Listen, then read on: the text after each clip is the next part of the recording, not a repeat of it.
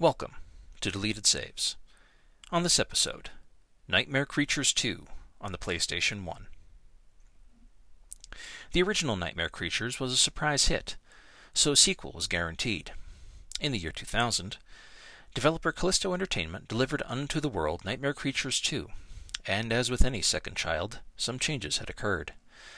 In the wake of the first game, the playable characters had formed an organization called the Circle, which was dedicated to destroying the work of the series antagonist Adam Crowley, the video game stand-in for real-life occultist and social subversive Aleister Crowley, who had somehow survived their efforts the first time and appears to have lived well into 1934, the year this game is set in, now 100 years after the events of the first game. Crowley has expanded his empire in the shadows in that time, taking over a hospital in the British countryside to create an army of supernatural creatures out of the poor unfortunates scooped up from the gutters of London. One of these people is our protagonist, Herbert Wallace, who, like so many before him, has been experimented upon by Crowley.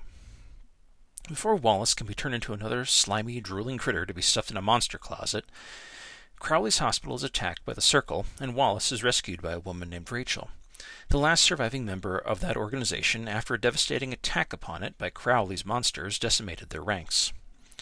Rachel is able to bring Wallace back from the brink of madness enough to be useful, but Wallace has already decided he wants his own form of revenge, and the two characters part ways.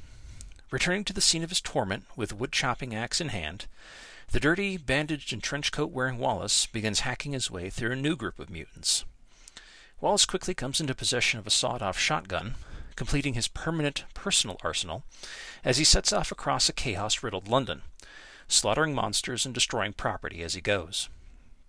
When he finds that Crowley has fled London for Paris, Wallace takes his campaign of murder across the Channel and does to the City of Lights exactly what he did to the Big Smoke. Instead of a taunt from Crowley, each chapter ends with the personal thoughts of Wallace as he pursues his quarry, so we the players are never left with the issue of the silent protagonist, as we were in the previous game. As with the last game, it ends with the hero surviving, but with Crowley himself absent, leaving open the possibility of another sequel. Nightmare Creatures 2 is in many ways an example of evolving ideas in the game industry.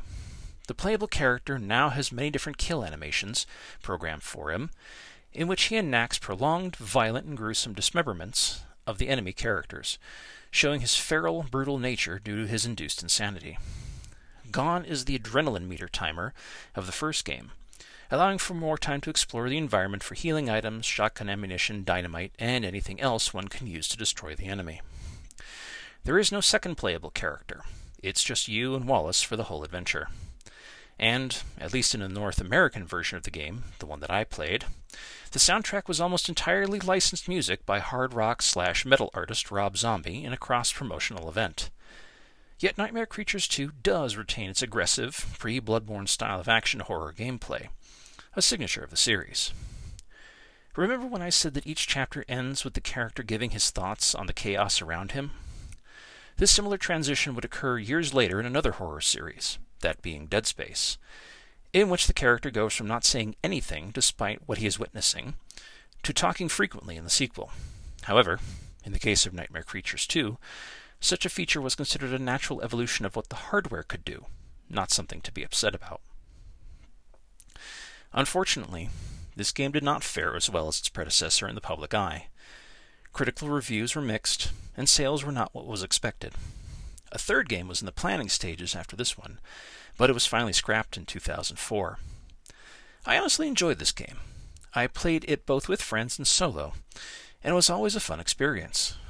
Like the previous game, this is another one I think should be brought back, possibly as a double feature with the original Nightmare Creatures, but the nostalgia factor simply isn't there to warrant it, or to make a profit from it.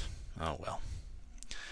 Nightmare Creatures 2 has its flaws, but it is a great example of the mid-tier game, the kind that prospered on the PlayStation during its heyday. However, this nightmare was not ended by the actions of the heroes, but by budget cuts and a shift in focus to more profitable ventures. Perhaps one day something like this will return, more likely in the hands of dedicated fans. That would be much akin to the subversion and counterculture ideas, like the actions of the real-life Crowley. Thank you for listening.